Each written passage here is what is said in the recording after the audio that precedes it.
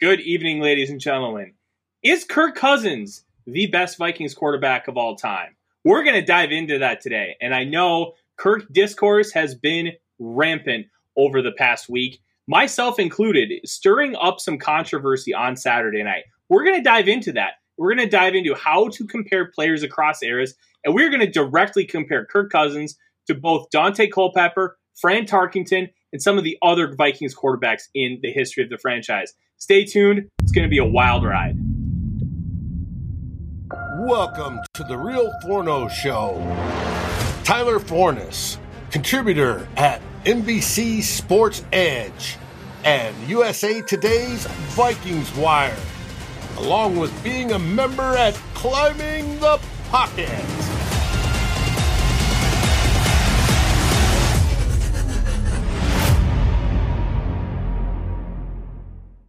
Hello, ladies and gentlemen. Welcome to the Kings of Kirk Cousins Discourse. My name is Tyler Fornes, and with me is producer Dave up top. You know, I got the point wrong again. What is my problem? Always go opposite.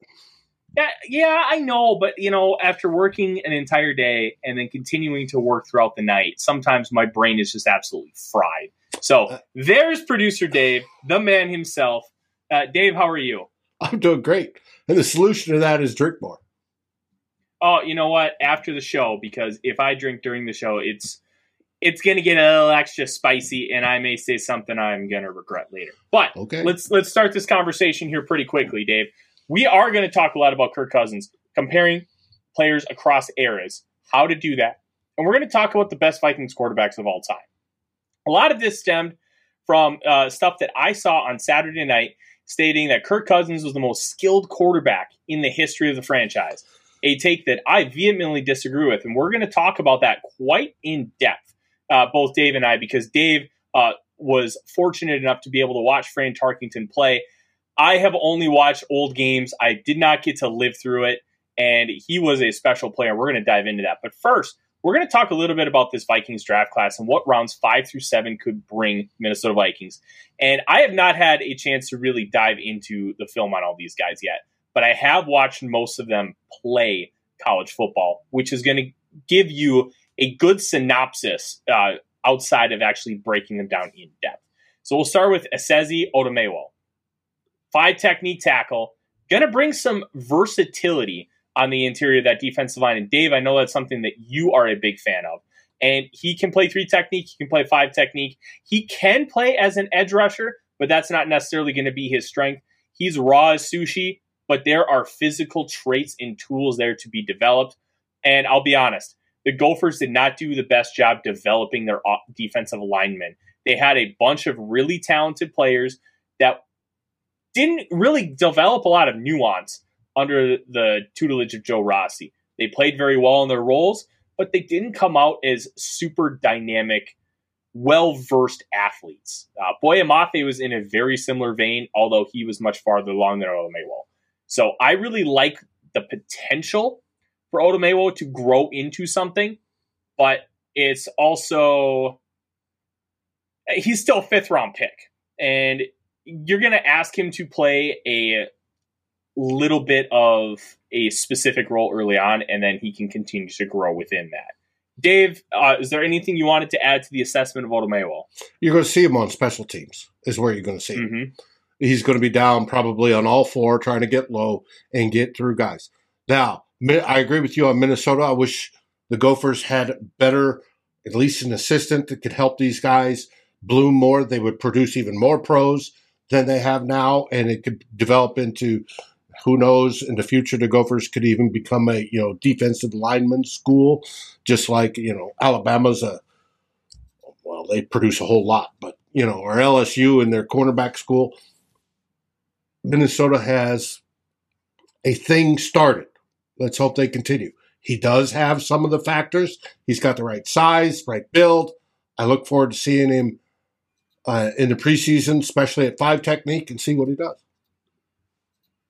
Yeah, I agree completely. And we're going to continue moving on because just a few picks later at 169, we drafted North Carolina running back Ty Chandler. Chandler, an older prospect, did not get a lot of touches for both the Tar Heels, where he only spent one season, and the Tennessee Volunteers, where he began his career. Did a lot of things that you like, but at the same time, there was still some to be desired.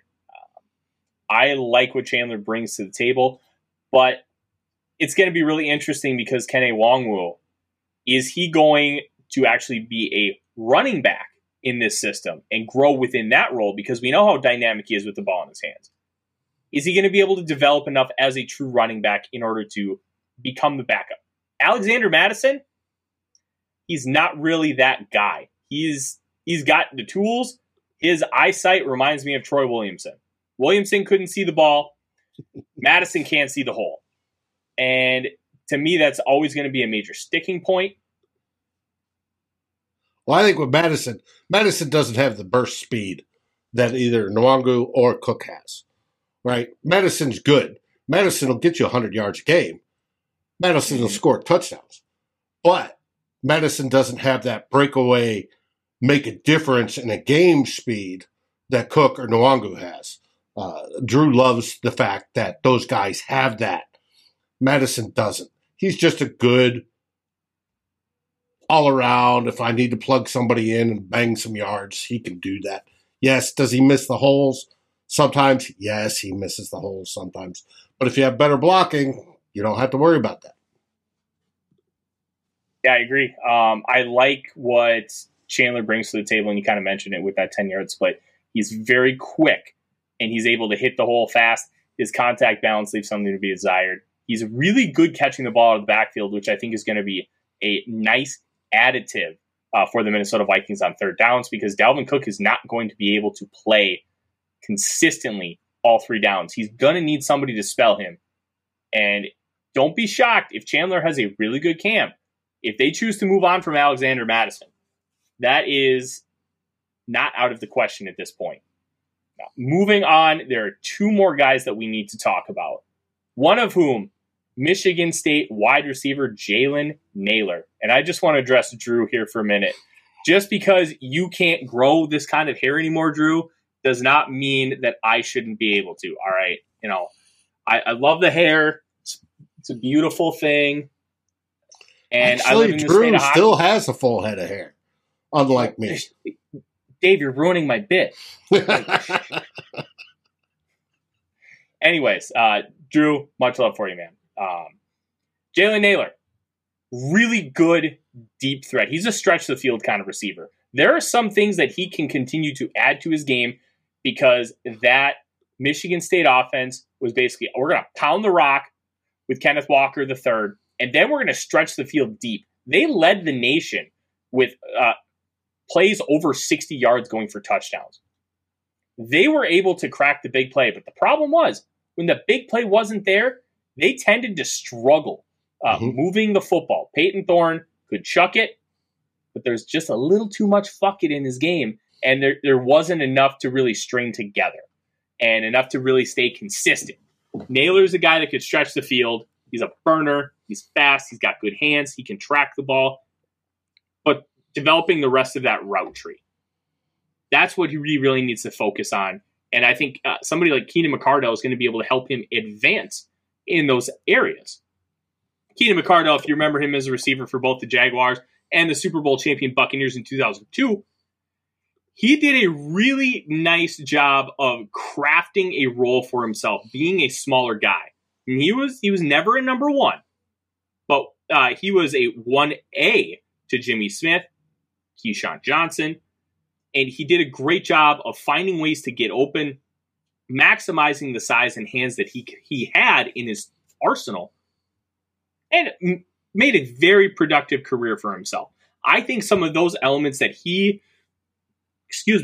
did a great job of learning on his own and crafting throughout the entirety of his career, I think he'd be able to pass those on to Nailor, who has a very similar size profile to what McCardell did during his playing days.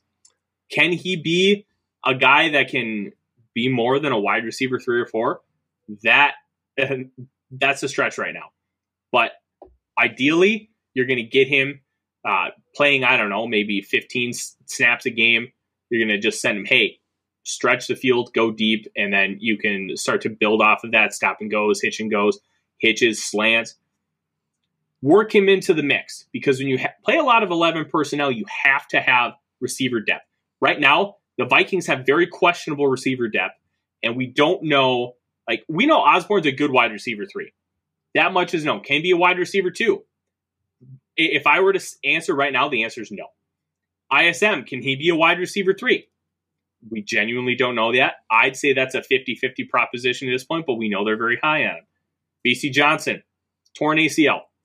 Who knows what he's going to be moving forward? He was an okay-ish wide receiver 3 before the injury.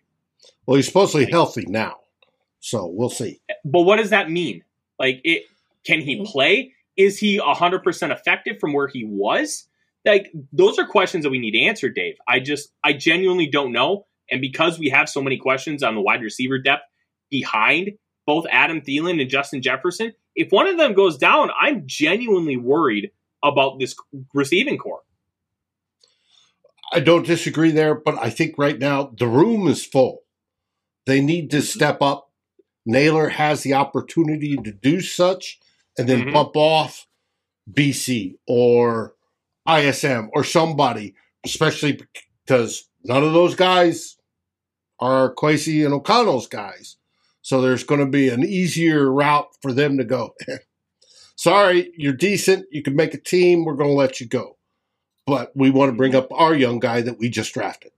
So we'll see. Definitely, if he can make his money on special teams, and that's the only opportunity he's going to get realistically to start off with, he needs to. Yeah, and Mateo talks about the 2023 draft being loaded with receivers. I would be a little careful going that direction right now. There are some really nice potential names. Keyshawn Boot from LSU, Jordan Addison, who just transferred to USC. There's some other guys, Jackson Smith and Jigba at Ohio State, but he's pretty much going to play in the slot. And then you're drafting a slot guy in round 1. So there are a lot of question marks with this next receiver class. It's not going to be as much of a slam dunk, I think, as it has been in years past, including this past year. So we'll see. There are a lot of really talented players, especially at the edge position, going into this next year. So it'll be interesting to see how this class develops. There are a lot of unknowns. So I don't think we should really commit to anything other than CJ Stroud, no matter what. That I'm already willing to commit to. Last pick, guy I really don't know a whole lot about, Nick Muse, the tight end from South Carolina. Really provides some versatility with his size and his athletic profile. Can play a move tight end, can also block. And I think the fact that he is a capable blocker at his size will be a really nice add to this Vikings team. But there's a lot of question marks. He played tight end in South Carolina, didn't have a lot of production. I think he's a guy that could end up being that third tight end in the room, or fourth tight end potentially if they end up keeping one, but I doubt they do. Likely a practice squad guy at this point, but there is a good athletic profile that you can work with. Yeah, and it's going to take – we'll see. Blocking at college level is different than blocking at the pro level. Mm-hmm. There's a huge setup. You're going against defensive ends and edge rushers that know exactly what they're doing and make a living at it. And he's going to get a wake-up call. Yes, 100%. Tight end is one of the hardest positions to translate to the National Football League. Can Muse do it? Don't know. But he is also a 7th-round pick. Right. If he makes the team and plays decently well in a backup role for the next few years, I'd say that's a big win for the Vikings. Yeah, it would be.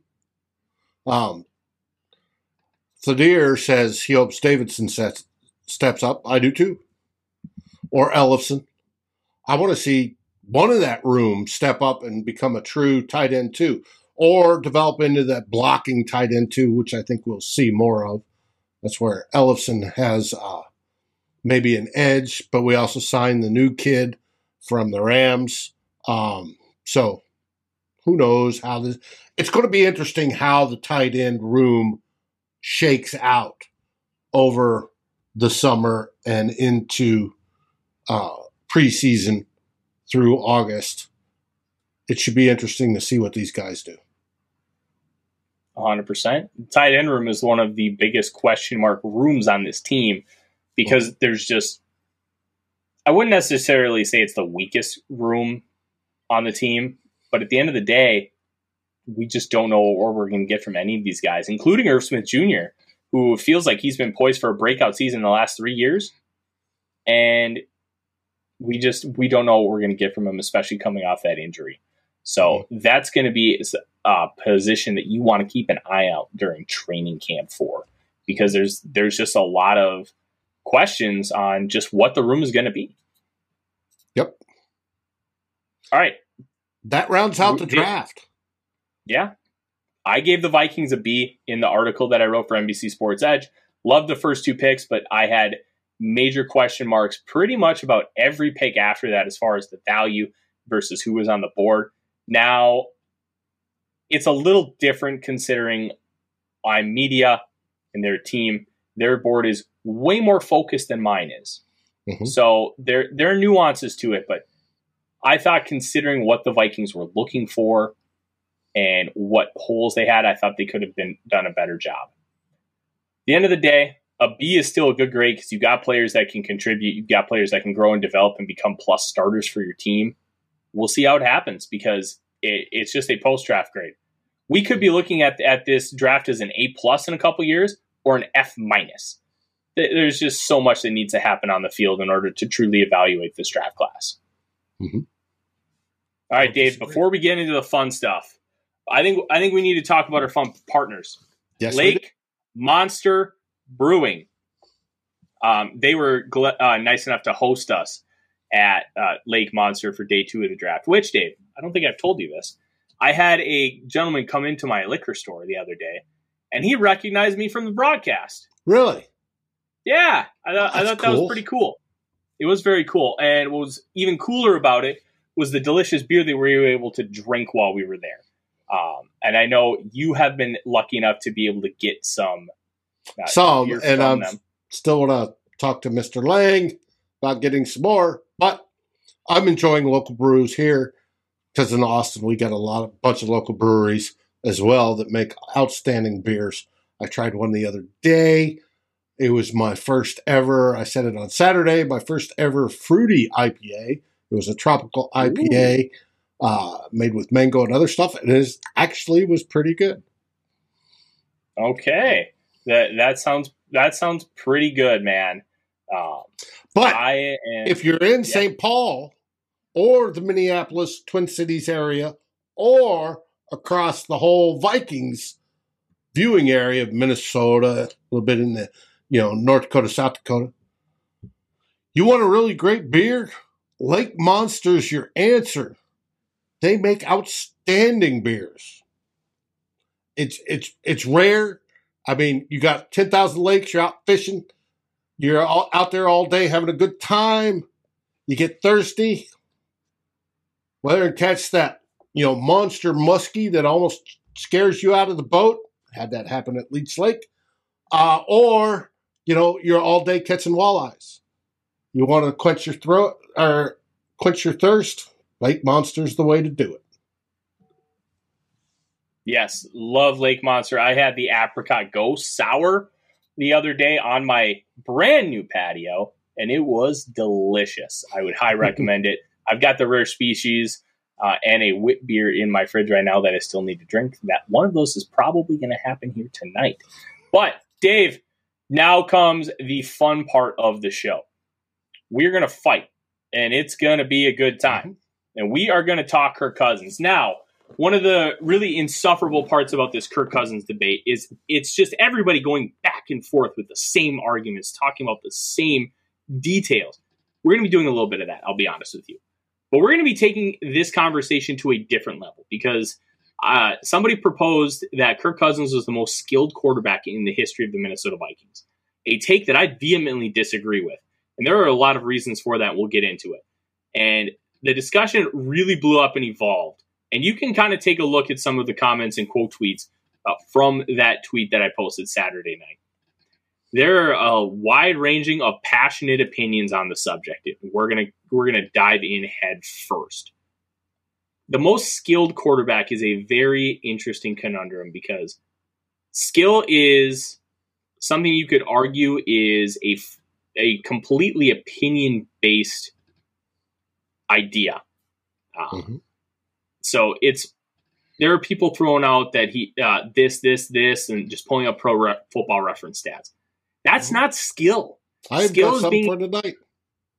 Yeah, skill is being able to throw the football. Skill is being able to throw it accurately, with power, with gusto, and it's the ability to play the position really well. It's not about stats, because if it was about stats, we'd be talking about Blake Bortles as a top 10 quarterback, because that 2016 and 2017, those years, he put up a lot of stats. But at the end of the day, he wasn't very good. And there's a lot of nuance to this conversation. And one of the big things about the nuance to this conversation is being able to compare Kirk Cousins to quarterbacks the Vikings past. That means Dante Culpepper. That means Tommy Kramer. That means you're like a couple one-offs like Warren Moon and Brett Favre. And that means the great Fran Tarkenton.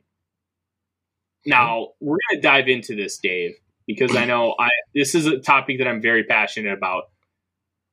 You have to be really careful in how you compare guys from eras past, because the game is just not the same. No, it's not. And I think an easy way to talk about how the game has evolved is to look at the television. What was a top-of-the-line television in 1975 would be something that you don't even have in today's day and age. Like, the smallest TV in my house is a 55-inch screen. I see where you're going with that. Whereas in 1975, it was a console, right? Your grandparents may have been rich enough to own one, right? It had a stereo in it, pop-up lid, had a bar on one side, had a turntable on the other, and it may have had a 32-inch screen, if I'm remembering correctly, as being the super largest color screen you can find. That's what TV was in 1975. Probably made by RCA, no less. They made good products. I had plenty of RCA TVs when I was a kid. I remember when Dad came home in 1995 with the 35-inch Mitsubishi, and I thought that was a Cadillac. Oh, that TV was awesome. But they were tubes. Yep. That was trust me, I remember that. I remember watching many hours of football on those TVs. The reason why I bring up the television and why it relates to this conversation, the evolution of what the game was in 1975 is eons different from what it is today. Like, Jack Tatum would literally paralyze people across the middle. And he did that to Darryl Stingley of the New England Patriots in the 80s. Like, he paralyzed them from the neck down. Yeah. Paralyzed people, and there was no penalty. It was perfectly legal. Nowadays, it was a legal hit. Yeah, back then. If I go like this, boom, and I touch you, 5 yards legal contact. Right, and if you breathe on Aaron Rodgers wrong, you're getting a yellow flag. Yes, we know. Bingo. So we have to take those things into consideration when you compare across eras. Dan Marino in 1984 threw for 5,084 yards. The first player to ever break that 5,000-yard plateau. That did not happen again until 2012 when Drew Brees did it. And it has only happened 8 other times. There's a reason why it didn't happen between 1984 and 2012. The rules were too strict when it came to passing the football. You could hit the quarterback. I don't know. I'm about to say, I don't know that they were strict. They were more defensive oriented. Yeah. And that, I guess we're both talking about the same thing, just using different verbiage. All right. receivers could be mauled at the line of scrimmage, and they could continue to have physical contact throughout the entirety of the route. Yep. You could annihilate players over the middle, making the middle of the field feared. You had your Steve Atwaters. One of my favorite plays of all time is in Super Bowl 31 on a third down at the end of the game. Steve Atwater crushed Robert Brooks so hard that he knocked himself out and he knocked out Darian Gordon, his cornerback. Like, that's the kind of imposing threat that teams wanted to have on safety. You wanted to have somebody who's going to come over the middle and literally kill you, decapitate people. You don't have that anymore because the rules are so dialed in for one player safety, to excitement of the game based on the offensive side of the football. You just can't have that. And so Purple Haze also brings up equipment and the helmet. The helmets back then, back even when I was young, they were just starting to lean away from hit with the head, right? We still, we lined up, take your face mask, bullseye, aim, hit, slide, right? Now it's not even hit with the head, it's hit with the shoulder straight off the get-go. But back then in the pros, they were taking their heads and they were using them as missiles. That's what they did. It was a much more violent sport on the defensive side versus the offensive guys, and that would curtail the production of wide receivers and quarterbacks. Quarterbacks didn't wear skirts back then, right? They got pummeled. And the guys that stood out, that didn't, that lived through that and did excel, that's a lot more than the guys now do, because the guys now would never, ever accept the abuse that they got like that. The league doesn't accept it anymore. And it is for good reason. It's long-term health. Oh, yeah, absolutely. And I think that needs to be taken into consideration when you talk about the quarterback position. Something that a friend of the show, Eric Eager, has talked about quite frequently, and I completely agree with him. The era of the backup quarterback is dead. You have guys, like, very rarely do you have a backup quarterback that can come in and win you multiple games. If you do, it's a first-round pick. Or it's a guy like Case Keenum that you signed for $1 million that just comes in and has a miracle job. You're not developing guys anymore at the quarterback position. Nice pull by Drew. You don't have Jay Fiedlers of the world. You don't have the Packers flipping Mark Brunell and Matt Hasselbeck for multiple picks. Jimmy Garoppolo, Jacoby Brissett, those guys aren't there anymore. They're not being drafted to sit and be a backup quarterback and then eventually take over. Cody Carlson from the Oilers is a great example, because after 93, they got rid of Warren Moon. Moon came up here. Cody Carlson was there for 8 years as the backup, and then they entrusted him to be the guy. You don't have those situations anymore. One of the reasons you don't have those situations is because the quarterback play disparity from your top guys to your backups is larger than it's ever been, because you don't have 5 great quarterbacks anymore. You have 10 to 12 great quarterbacks in this league. There's just a lot more top-end talent at the position. 2, you don't have to worry about guys getting hurt like you used to, because you had your Fran Tarkingtons, your Terry Bradshaws, your Bob Greasy, who's hurt every 5 seconds. They're getting thrown around. They're getting mauled in the backfield, and they're getting just thrown around like ragdolls. You can't do that anymore because of the rules. And I think those things need to be taken into account when you have these conversations, because you're playing in a completely different era. Yes. If you were to put a guy like Fran Tarkenton in today's era, he throws a lot fewer interceptions, a lot more touchdowns for a lot more yards, because the skill surrounding him is going to be better, even though the skill in defense, you would argue, is equally better. But the rules are so much better for the offensive side of the football. And that's kind of what you're looking at. And to compare across eras, you have to compare them to the people in their era and how great they were, and try to extrapolate it and project it out. That's why when I take a look at who my greatest quarterbacks of all time are, John Elway is number 2. John Elway. One of the things that I talk about, and I released that article that I wrote last year for Climbing the Pocket, how to build the greatest of all time list. One of the things I prioritize more than anything is how you elevate people around you. Before he got prime Shannon Sharpe and Terrell Davis, like, you really couldn't name guys he was throwing to. Vance Johnson, Vaughn Hebron, Michael Jackson. Like, you were talking about guys who were. But it took Elway a while to fine-tune his game to where he could play. Elway was always good. He could throw a football through a cinder block wall. Brett Favre was very much the same way. But it took Elway until the second half of his career where he learned better placement, better touch, better stuff, that the receivers could actually catch it versus breaking their hands trying. And that led to the 2 back-to-back Super Bowls. Yeah. But in the first half of that career, though, Dave, he still led them to 3 Super Bowls. And it was during a time where I believe the Broncos had the first loss of that streak, where the NFC won 13 consecutive Super Bowls. And then he ended up being the first 2 wins for the AFC after that streak. So, like, the whole idea behind Elway being better in the second half career, I 100% agree with you.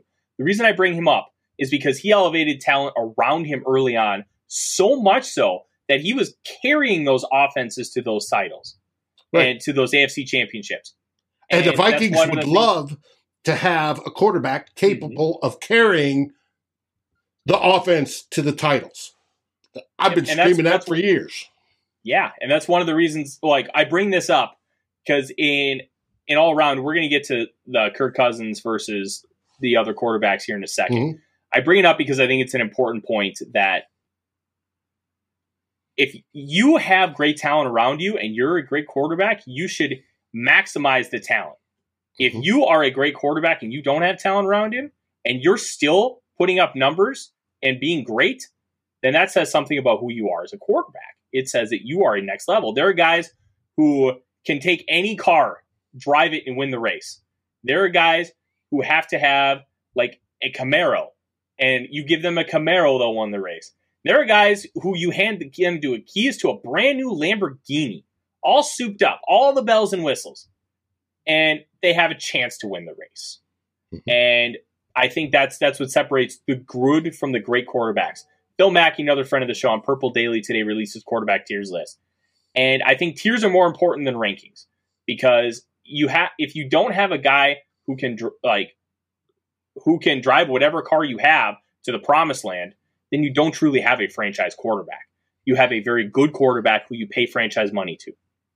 And I think, in my opinion, if you're a NASCAR fan, you see it all the time. There are certain particular drivers that are that way, right? Oh, he would win if he had a better car on a better team, and they give him the better equipment, move teams, and he still doesn't win because he doesn't do enough. It's got to be absolutely perfect. And NASCAR fans, complain that certain particular drivers are that way. It's the same in football. You've got to have. We all know Teddy Bridgewater, right? We love Teddy Bridgewater.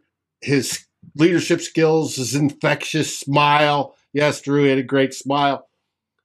But he, in his short time with Minnesota before he blew up his knee, got more out of his players, right? And got them further on lesser skills, because I'd say Kirk Cousins by far has better arm talent than Teddy ever had, right?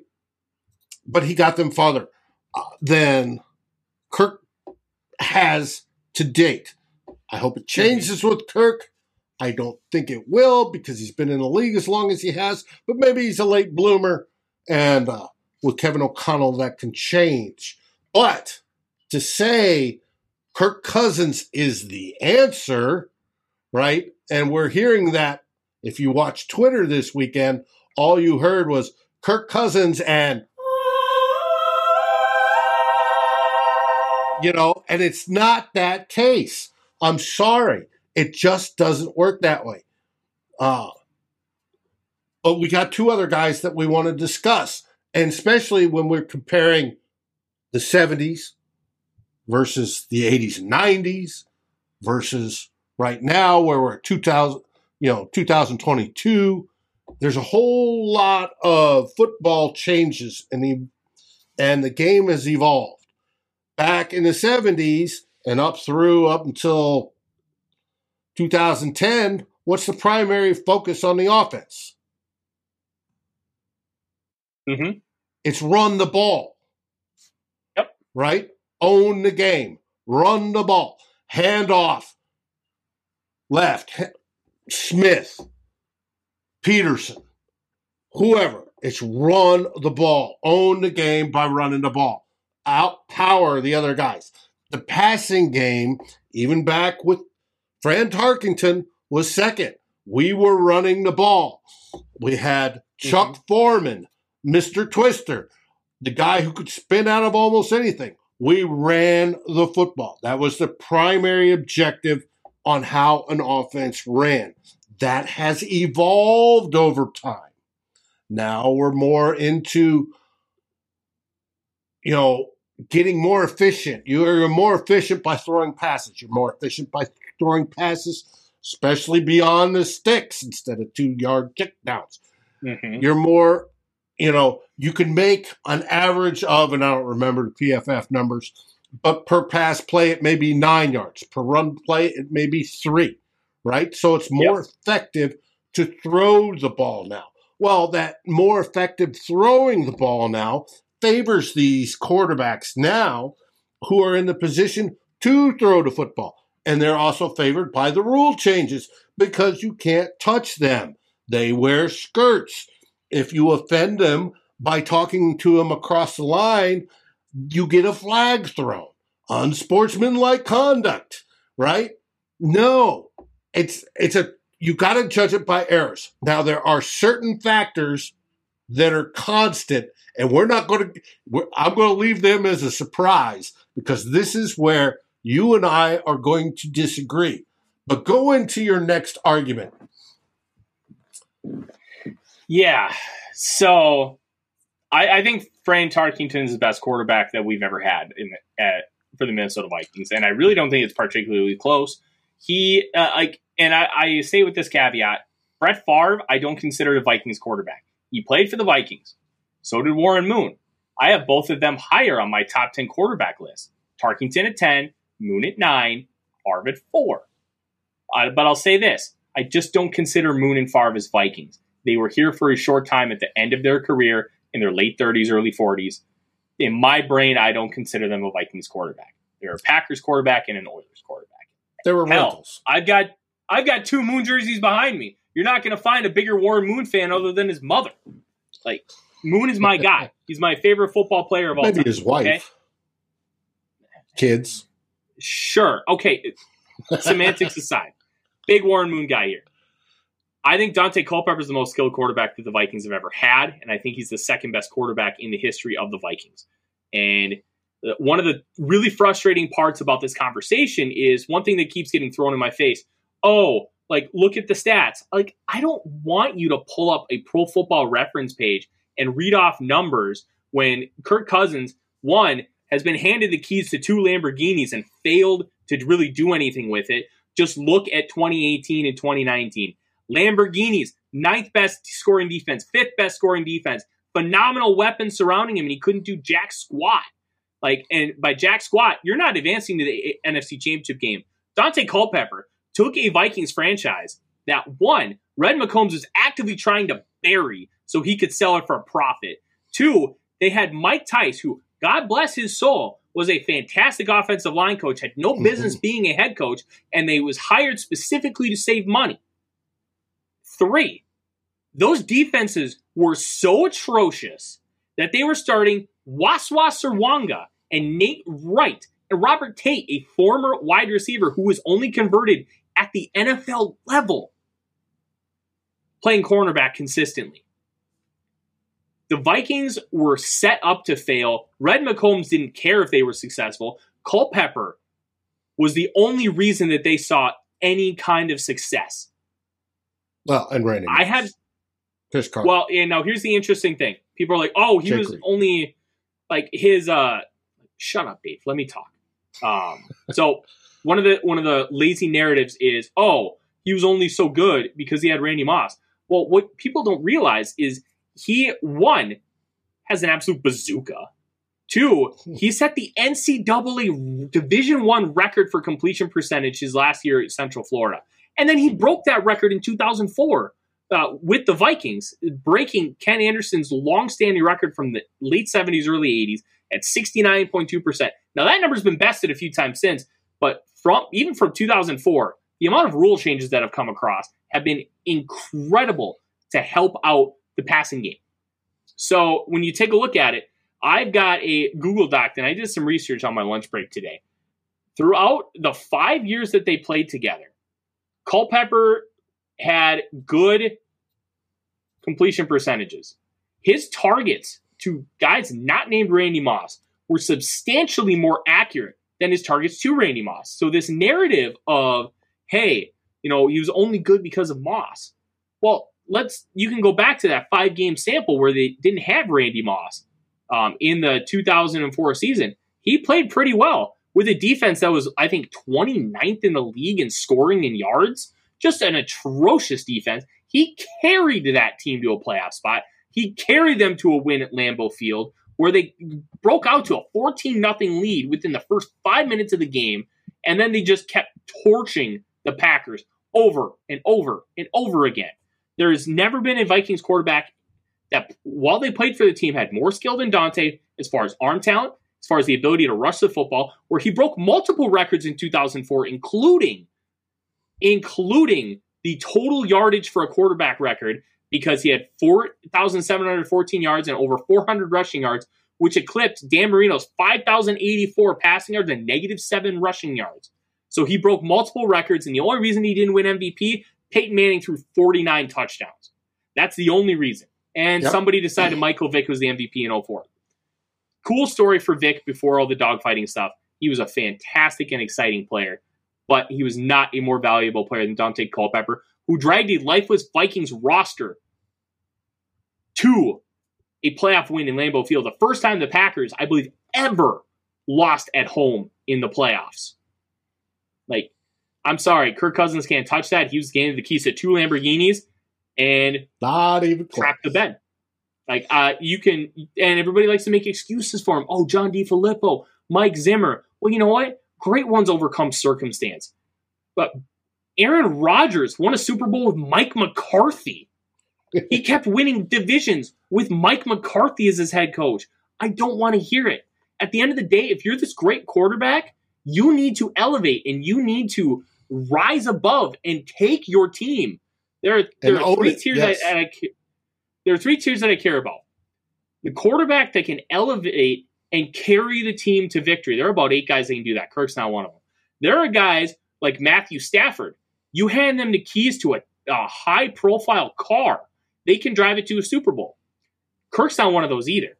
He's a guy that needs a souped-up Lamborghini, and you hope he can drive it to the finish line in first place. He hasn't been able to do it at all in his career. He's never won more than 10 games. I don't see it happening where he's able to do it at this point in his career, because at a certain point, you're not going to change. And Kirk Cousins... Yeah, but there are late bloomers that have come out. So for those that are looking for hope, there are late bloomers in history. Sure. If you want to talk about a guy who sees the field, he's finally starting to see the field better. Like the whole West Coast offense theory where you needed 3 years. 3 years to really get the system down enough to be able to run it with confidence. 5 years to master it. Okay, that's fine. If you're seeing the field and you're becoming more comfortable with the system, I can understand that, Dave, and I would agree with you. Kirk Cousins is too risk-averse to ever be a great quarterback. And he's told us that he wants to play risk-averse football. The touchdown pass to seal the game against the Green Bay Packers, to take the lead, and then they ended up driving back down to seal it. He talked about how he shouldn't have made the throw. Mike Zimmer, the next day, is like, no, Kirk needs to make those throws. It's okay to throw an interception. You need to try and take that next step. Kirk has it wired in his brain where I don't think it's possible to unravel it and rewire it so he all of a sudden becomes more aggressive. Matthew Stafford was always that aggressive, but he was able to control it enough with Sean McVay even though he threw 17 interceptions, most in the league, and threw the most pick sixes, I believe, with 6, they were able to control it and minimize those massive mistakes enough to where they were able to win a Super Bowl. You're not going to rewire Kirk Cousins' brain. And I've been saying all preseason, I hope Kevin O'Connell can do a brain transplant. Kevin O'Connell lives in Kirk's head, and those actions come out because Kevin O'Connell was an aggressive quarterback. He just didn't have the physical talents to progress beyond, a backup. Mm-hmm. Kirk Cousins has the physical talents to be an elite quarterback. But it's up here that's the problem, right? And when it's up there and he's risk averse, I like to call it vapor locks under pressure, it causes and results in that 500 record he has. He is the perfect definition of a backup quarterback. He wins you half the games. That's what you want. But he's paid as an elite quarterback. He's still this season making the 3rd highest amount of money. And what have we got for that investment? Nothing. You got a miracle playoff win that only extended the career of Mike Zimmer in Minnesota by 2 years. Could have had Kevin Stefanski. Well, and that started the downfall of the Zimmer Spielman Vikings shortly thereafterwards. Now, there's one thing I popped up. We talk about stats, right? Pro Football Reference. Yeah, there's stats across the bottom. The one I want everybody to look at is the one above the numbers. It says 3 times Pro Bowler. Okay? He's a Pro Bowler.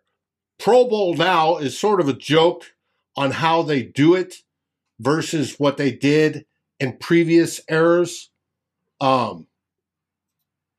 Because the way it goes now, it's more a popularity contest than it was, especially in Tarkenton's age. But with this, it's a nationally recognized achievement level, right? 3-time Pro Bowler.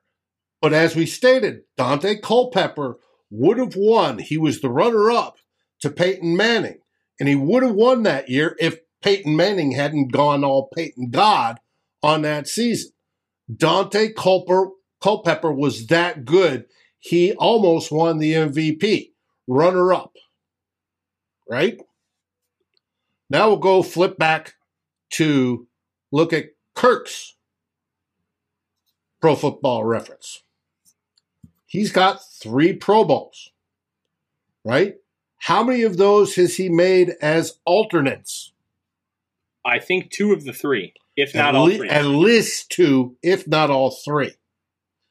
And I couldn't figure out what the heck this 2015 PFWA MIP was. But it's an award. Most improved. Most improved player. Okay. Which is fair because he took over the starting job middle of 2014. 2015 was his first full year. Okay. So he's most improved player, right? So that's his present era accolades. Before was Kirk Cousins, or this is Kirk Cousins. Before was Dante's accolades, professional accolades that he gets during his career so far, and he's going into his 11th season, right? Yep. You could say they're relatively comparable. I disagree because of all the things we talked about. I think Dante Culpepper was by far much better. I think Kirk Cousins hasn't had Randy Moss in his prime, but he's had 3 outstanding receivers, right? And he still I would argue, Dave, that because Culpepper's first year, he had Robert Smith, he had Randy Moss, and a 37-year-old Chris Carter, who was still good, but he wasn't nearly the player that he used to be. Right. Like, Kirk Cousins has had a better group of weapons in every year that he's been the Vikings starting quarterback than any singular year that Dante Culpepper had.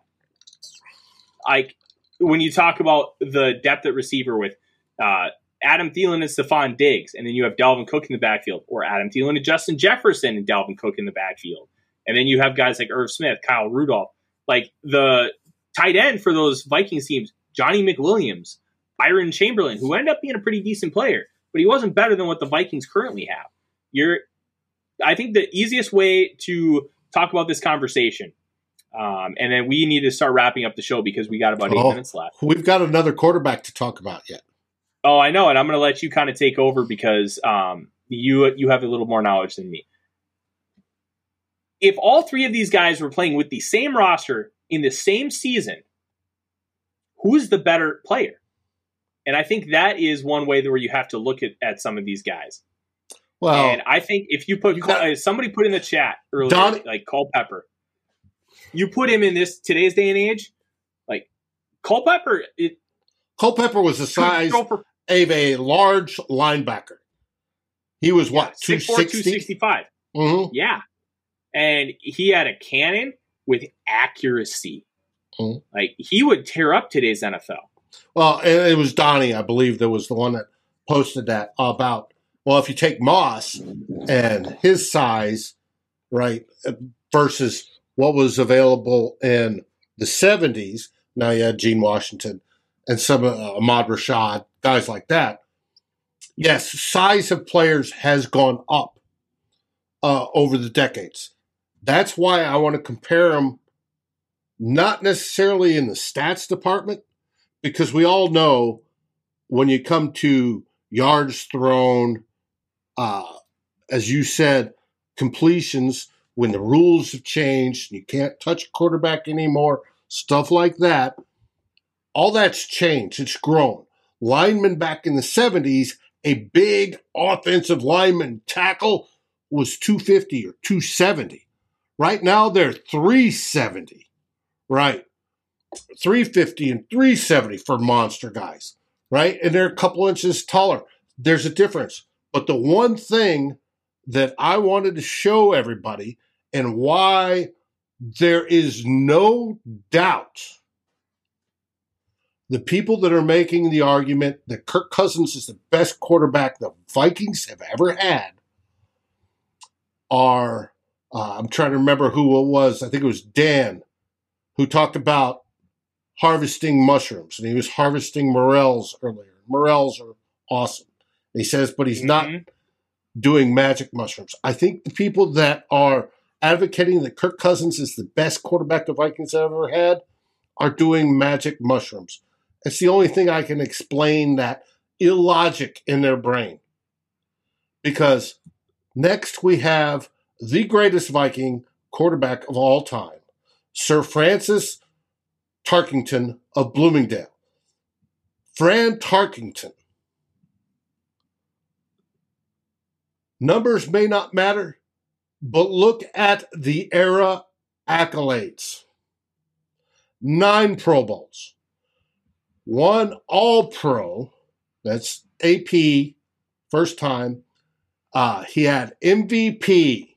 He's got all sorts of others from Rookie of the Year, beyond. He led the league when he retired with most passing yards ever. Yep. And touchdowns. He is obviously a Hall of Famer. Well-deserved. Needs to be there. He is the first, and Bud Grant helped this, especially on the second stint, when he came back to Minnesota. They tried to make him a pocket passer, traditional pocket passer in New York, right? And he was getting crushed. He's not a big guy. He's only 6 feet. By today's standards, that's not a big quarterback, right? A big quarterback, 6'4" to 6'6". But he believed rather than getting crushed, I'm just going to run away, right? And he was the most mobile individual I have ever seen in my entire life. I remember watching him in games run around with defenders chasing him all the time, looking downfield, and then boom, he hits Ahmad Rashad screaming down the sideline. He was the first to do that. Bud Grant said, you do you, right, basically. and allowed him to do that. And it absolutely worked. We have since seen that in the types like Russell Wilson, right? Guys that can run. We're seeing more of that now today, right? This man right there, Fran Tarkenton, was the first to do that. And he made so much happen. And he led the league in so many ways. By far, anybody that thinks Kirk Cousins is superior because he may throw more yards in the season, one, and then there's the whole disparate number of games during the season, right? The maximum Tark played was 14 in a regular season versus where we're at now at 17. The rules were totally different. You could physically murder him on the field back in the 70s, right? And there were defenders that tried to do that. To say that Kirk is so much more skilled now in his era versus Fran in his, I think it's a joke. Yeah. Back in the day in the 70s, when you talked to elite quarterbacks, who was at the top of the list? Fran was always top 3. You had Staubach, right? Was probably the other one that was close. And that was it. Even when Culpepper played, when you talked to elite quarterbacks, who'd you have? You had Manning, you had Culpepper, you had Brady, right? Yep. That was top 3. Culpepper signed the richest contract in NFL history at one point in 10 years, $103 million. Kirk Cousins, does he fall in the top 3 of present-day quarterbacks? No. I don't even have him top 10. Like, I think Cousins, if I were to rank him, I haven't done an official ranking, but I think I'd have him at 13, 14. Like, Cousins is improving and he's getting better, but here's the problem. He's too risk averse. Like his top end games where he makes those big boy throws, like the one that I always point to is 2018 week 2, the tie against Green Bay, that throw to Thielen. He'll make that throw 1 out of 10. It has to be perfect around him, and that's something that Jay Gruden talked about when Cousins was still there. Everything's got to be perfect. And he keeps talking about how he needs to not make boneheaded throws, even if they work. His own mental makeup will never allow him to truly be an elite quarterback. Mm-hmm. Whereas Dante, like, there's this lazy narrative that he just threw it up to Randy Moss all the time. Which is not the case. He didn't. He didn't at all. And you know what? When he threw it up to Moss, they were beautiful, accurate footballs. Culpepper had one of the best arms I've ever seen play the game of football. Could he read a defense very well? No. Like, he had struggles reading the defense. But that's why they adapted the offense to read half the field. And that's still done to many quarterbacks today. Yeah. There are a lot of quarterbacks that struggle reading the entire field, and it's tough. Quarterback position's hard. And you learn. And then Culpepper eventually blew out his knee. Otherwise, he could have had an even much better career. And it wasn't just a blow up of the knee. That thing was shredded. Right. It was just shy of what happened to Teddy. Yeah.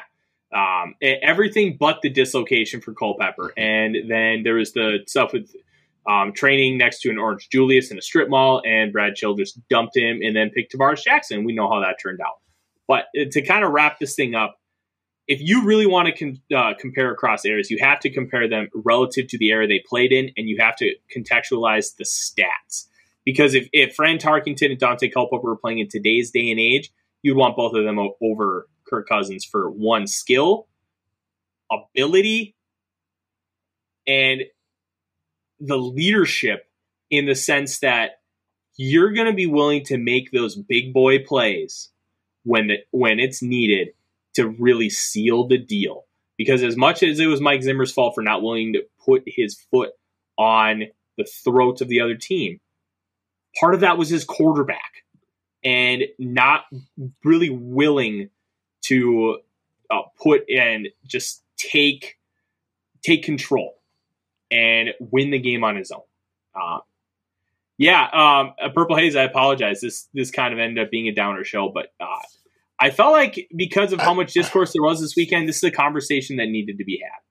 Well, and Purple Haze, we don't want to bring it as a downer. Like I said, there have been quarterbacks that have developed in the later parts of their career, second half of their career. I hope Kirk Cousins is one of them. I hope Kevin O'Connell is the one that engages that portion of his brain so he doesn't become so risk averse, that he views it differently as managed risk or back in the military we call it operational risk management. Where, yes, you're going to take some risks, but what are the rewards? How do you evaluate those versus the other? So instead of taking the easy pass, the 2-yard check down to C.J. Ham, like he did in the past, now he's going, no, I see Justin Jefferson is shoulder to shoulder with the defensive guy. I'm going to throw it now because I trust Justin to get that 1-2 step lead on him by the time the ball gets there and let it go. That's what I want to see from Kirk Cousins. I'm not saying he can't do that. Physically, the man is gifted. I wish he could scramble better, take a little bit of, Fran Tarkenton in the scrambling. But his arm talent is extremely, it is literally borderline elite, if not elite. Yeah. It's just the mental portion of it. And Purple Haze, that's what I want to see Kevin O'Connell bring out. That's the good part of the change of this offseason when we got Kevin O'Connell and Kwesi. But Kevin O'Connell is the coach. Mike Zimmer no longer has to believe, to deal with that, all that. We now have a fresh slate. Let's see it work. But where we disagree is when people said Kirk's the best. And Tyler and I, hopefully tonight, proven when you go judge errors, go by what their accolades of that error, because that's more realistic. And by far, that isn't the case with Kirk. And hopefully he proves us all wrong. Hopefully another Pro Bowl, hopefully an MVP, hopefully a Super Bowl winner, first of many. And we're talking about him in the Hall of Fame and the first Vikings quarterback ever to win the Super Bowl. 100%. And that's one thing you're always going to get from us is 100%. We're going to give you 100% opinions. We're not going to parse things out as far as not trying to hurt feelings. We're not going to be all duckies and bunnies. We're going to tell you how we think it is. And that's one reason I'm really proud to be a part of this team and this network is because we have the ability, and not only the ability, but it's really, I'm trying to think of the right words. It's like they want us to speak our minds and be honest with the audience. And I really appreciate that from the top down. And everybody knows my love for Daunte Culpepper. I was very happy, even though Kirk Cousins' discourse absolutely stinks and we do too much of it. I thought this was something that needed to be addressed because, one, it's the off season. We really don't have a whole lot to talk about at this point. Two, people just disrespect Daunte Culpepper because all they do is look at a Pro Football Reference page and compare individual numbers. It's really not that simple. And I hope that watching and listening to this helped you contextualize within the framework of your own mind why Daunte and Fran are so much better than Kirk, even though Kirk is still very good. And I hope that you can take it away from this conversation that we still want the Vikings to win a Super Bowl, and we hope Kirk can take that next step, but we just have our reservations. And that is going to be the show for this evening. Dave, this was fun. We didn't yell at each other. I'm very proud of us. I got a little loud. But... at each other. Oh, so did I. Are you kidding? I get fired up with Daunte Culpepper. I don't think the guys had a problem with hearing my audio levels today. No, I don't think they did either. And I do for a programming note for me, There might not be a show next week. I am taking my wife out of town for her birthday. Her birthday is on Sunday. So Monday is a question mark. As soon as I know more, we will communicate with you, the viewer and listener. We greatly appreciate you every single week. And I will, if I can't be there live, I'll try to have something for you Monday night. But just if there isn't anything, I apologize initially and in advance, just so that you know what's going on for me. And the rest of the week, on Wednesday, Matt's already told me we're going to have a Vikings happy hour. Says it might not be as long as usual. Well, we'll have fun. We'll drink a few beers, tell a few stories. It's going to be a great time. Matt and Ryan will be back. Ryan's back healthy, and that's a good thing. And then on Saturday, you'll get myself and Darren Campbell, Soup, as we wrap up the week and talk anything that happened this week. I think there's supposed to be a second OTA. We might get into some other subjects as we do our traditional Darren's deep thoughts or my deep dive into something. Who knows? We haven't figured it out yet, but we'll figure out something. And we really appreciate y'all coming and staying with us on every show. It means a whole lot to us, and can't wait to see you there. Yeah, absolutely. Looking forward to all the great stuff coming on the Climbing the Pock YouTube channel this week. But with that, I appreciate all of you for sticking around. And please, if you have a differing opinion, drop in my DMs. Let's have a conversation about it. Let's talk about why Dante Culpepper is so great and how he got a raw end of the deal because Red McCombs is cheap and refused to put a team around him. In the meantime, from Dave, myself, Tyler, we will be back either next week or the week after, and we will be talking more Vikings football. And Dave, what is it that we tell the people at the end of the show? First off, we're here on Mondays to turn your Monday purple. And also, Skol Vikings! Skol Vikings, baby! Thanks for watching. Like, subscribe, and ring the bell, and rate us on your favorite aggregator. And a special shout-out goes to our partners, The Daily Norseman, where the best Vikings content can be found, and to Lake Monster Brewing, home of the best beer in Minnesota. Skol, everybody.